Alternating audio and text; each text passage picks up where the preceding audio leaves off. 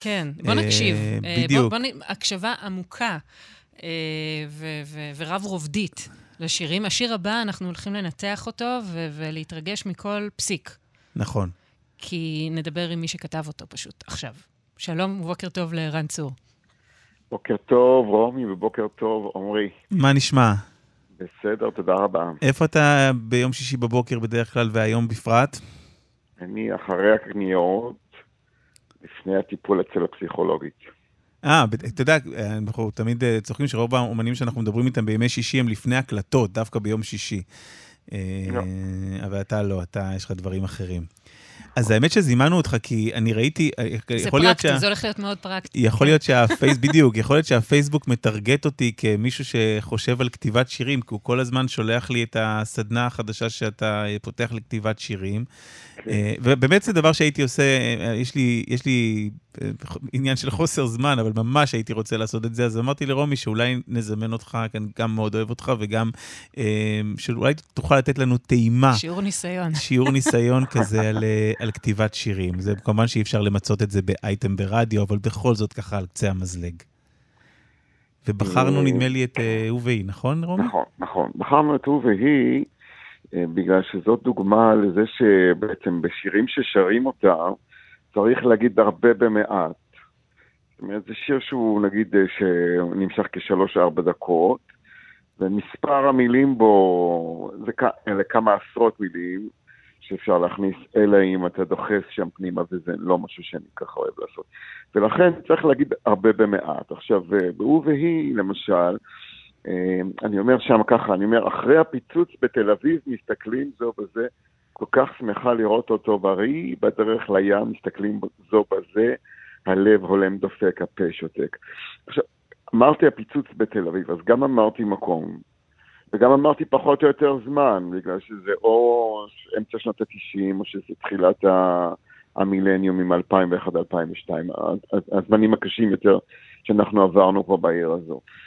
יש פה עוד משפט שאומר, העבודה משחררת מטעמה של החמצה. אז גם זה, ברגע שאתה אומר בעברית ישראלית של היום, העבודה משחררת, אתה בעצם אומר הרבה. אתה אומר גם סוג של ביוגרפיה שקשורה לדור שני של ניצולים, וגם בעצם אתה משתמש באיזו אירוניה כזאת שמשתמשת בסמל הזה שמתנוסס לנו, שבעצם...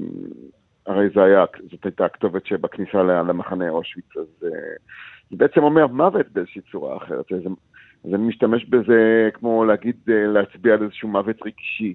העבודה משחררת מטעמה של החמצה, זה דבר זה אירוניה כזאת. נכון, האמת שאני חושב על השורה הזאת, תמיד, שאתה אומר העבודה משחררת במובן הזה, אז תמיד מה שעולה לי בראש שאני שומע את זה, זה כל חברות ההייטק האלה שפותחות בתוך החברה גם חדר כושר ומכבסה, קולעות את האנשים בתוך אותם מקומות שהם לכאורה מעולים, קוראים לך, יש לך חדר כושר בעבודה, ויש לך מטבחון עם כל המקררים, עם כל טוב הארץ, ויש לך ספר שמגיע לחברה, אבל בעצם זה קולע אותך באיזה מלכודת דבש, שאתה נמצא בה ולא מבין למה אתה בכלל שם בסוף. יפה אמרת. נכון, וחשוב מאוד שבשירים גם הגרעינים האלה ששותלים באדמה של השירים, אפשר לקרוא לזה ככה, יוכלו, איך נגיד, לצמוח לסוגים שונים של עץ, שכל אחד אחר רואה אותו בצורה אחרת. אני רוצה לקחת את מה שאמרתם על העבודה, באמת על העבודה או המלאכה, ואתה גם קורא לקורס הזה סדנה, של להפוך את הגרעינים האלה לשיר עם התחלה, אמצע וסוף. כלומר, להסתכל רגע על המקצוע שבזה, נכון? עלו כמה רעיונות, היו כמה שורות, אני לא יודעת, אתה מסתובב עם פנקס אולי, אתה כותב, שמעתי פעם על, מי זה, אלון אולארצ'יק, שהיה מקליט ככה בטייפ מנהלים, כל מיני רעיונות שהיו לו תוך כדי נסיעה. ואז איך זה הופך להיות שיר בסוף? באמת, קודם כל, הטכניקה הזאת של לשמור רעיונות היא מאוד חשובה, אני גם מצביע על זה בשיעור. המון פעמים כיוצרים, יש לנו רעיונות באזורים האלה של לפני ההרדמות, או לפני העירות, בקצוות האלה של הכניסה ביציאה מהשינה. וזה זמן שככה באופן טבעי אנחנו שוכבים במיטה ולא כך רוצים לקום ולכתוב או משהו, אבל אני אומר שהרגע הזה הוא חשוב. כי אם אתה מוותר או את מוותרת על הרעיון שיש לך שם, אז כאילו זה יכול להיות פספוס. אז קודם כל אני ממליץ על מחברת. יש אנשים שמקלידים את זה לטלפון, או מקליטים את עצמם בטלפון.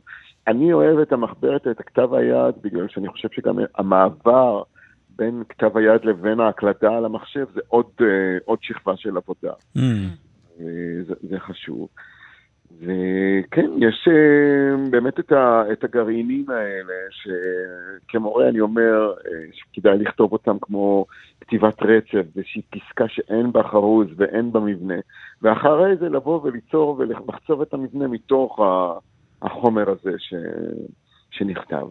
אני יודע שאתה כותב מאיזה מקום ששכרת, נדמה לי פעם, אני לא יודע אם הוא קיים עדיין בדרום תל אביב, נכון? באזור התחנה המרכזית הישנה, סיפרת לי פעם? וזה, למקום שבו אתה נמצא, יש משמעות מבחינת כתיבת השירים? כי נגיד לראיון עיתונאי, למקום שבו הוא נעשה, בטוח יש משמעות, אני מאמין בזה מאוד, אבל למקום שאתה כותב שירים? תראי, כשאני לקחתי את הסטודיו הזה לפני עשור, אז הייתי מאוד רגיש למראות שם. אני זוכר, נגיד אישה שהיא נרקומנית שהייתה יושבת על הכביש, ואפילו לא בשביל להשיג כסף, פשוט ישבה על הכביש כנגד כיוון העולם. הדבר הזה הוא משך מאוד את תשומת ליבי אז. אחרי עשור שם, איך אני אגיד, פיתחתי אור קצת עבה למראות הקשים שיש שם. אז זה לא כל פעם שאני עובר ואני רואה ומתרשם. מצד אחד כן, הדרך שאתה הולך, או מה שאתה רואה בדרך שלך, ברור שזה משפיע. ומצד השני, אני תמיד ממליץ גם לסטודנטים וסטודנטיות למצוא את הפינה שלהם, אם זה בבית של משפחה, אם זה באמת בסטודיו, אם זה במקום בחוץ. זה המקום שאתה מקשיב, או את מקשיבה לעצמך, ושם יש גם חוץ, אבל יש גם, העיקר זה הפנים. חדר משלך, חדר משלך. בדיוק. תגיד, ומה השונה, איפה אתה מוצא את החוויה השונה בין כתיבת ספרים, שזה גם דבר שאתה עושה, הספר האחרון החיה בבטן, שהוא ספר מדהים ומרגש בעיניי, לבין כתיבת שירים? אז זה באמת שאלה שאני מתעסק איתה, שאני חושב שהרעיונות הם אותם רעיונות, אבל הצורה של העיבוד שלהם היא שונה. בפרוזה, כשכותבים ספר, אז באמת הפרטים הקטנים ומה שנמצא בין השורות הוא מתומלל, הוא נכתב, חושבים עליו, מגוונים אותו, עובדים איתו. בשירים החוכמה היא להשאיר באמת את הרווחים המאוד מאוד גדולים בין מילה למילה, בין משפט למשפט, בין שורה לשורה, שהמאזין או המאזינה הם ימלאו את זה על פי הדמיון שלהם והחוויה שלהם. ואם אני חוזרת להוא והיא, אז זו דוגמה מעולה, כי משפט כמו זה שאפילו ציינת קודם, הלב הולם, דופק, הפה, שותק. דרך הצלילים נאמר כאן עוד משהו, עוד לפני שהוספנו את המנגינה. בוא נשמע את זה רגע, את הוא והיא, ונגיד לך תודה רבה. ערן צור. תודה לכם. תודה רבה, ערן צור. תודה למאזינים גם בשבת שלום. וכיף למי שבא לסדנה. כן, במוצאי שבת הוא מופיע בברבי עם נקמת הטרקטור. וואו. כן, אז שיהיה בהצלחה, תודה.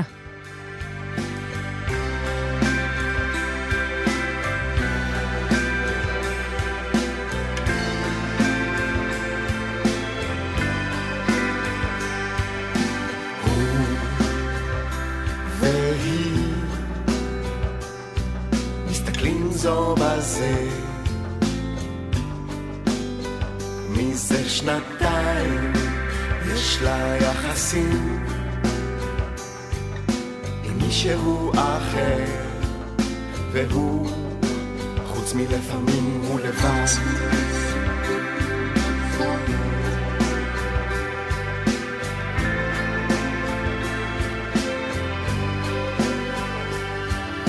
אחרי הפיצוץ בתל אביב מסתכלים זו בזה כל כך שמחה לראות אותו בריא בדרך הים מסתכלים זו בזה הלב הולם דופק הפה שוטר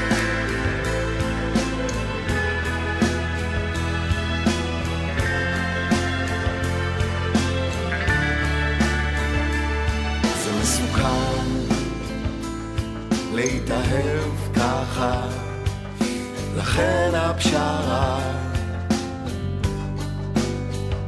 באהבה להתאהב ככה לכן הפשרה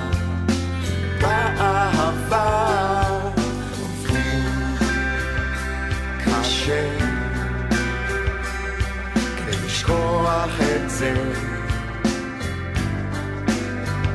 העבודה משחררת מטעמה של החמצה, וככה הם חיים במרחק, לא מדברים מילה, הם נשארים זרים אחד לשנייה. זה מסוכן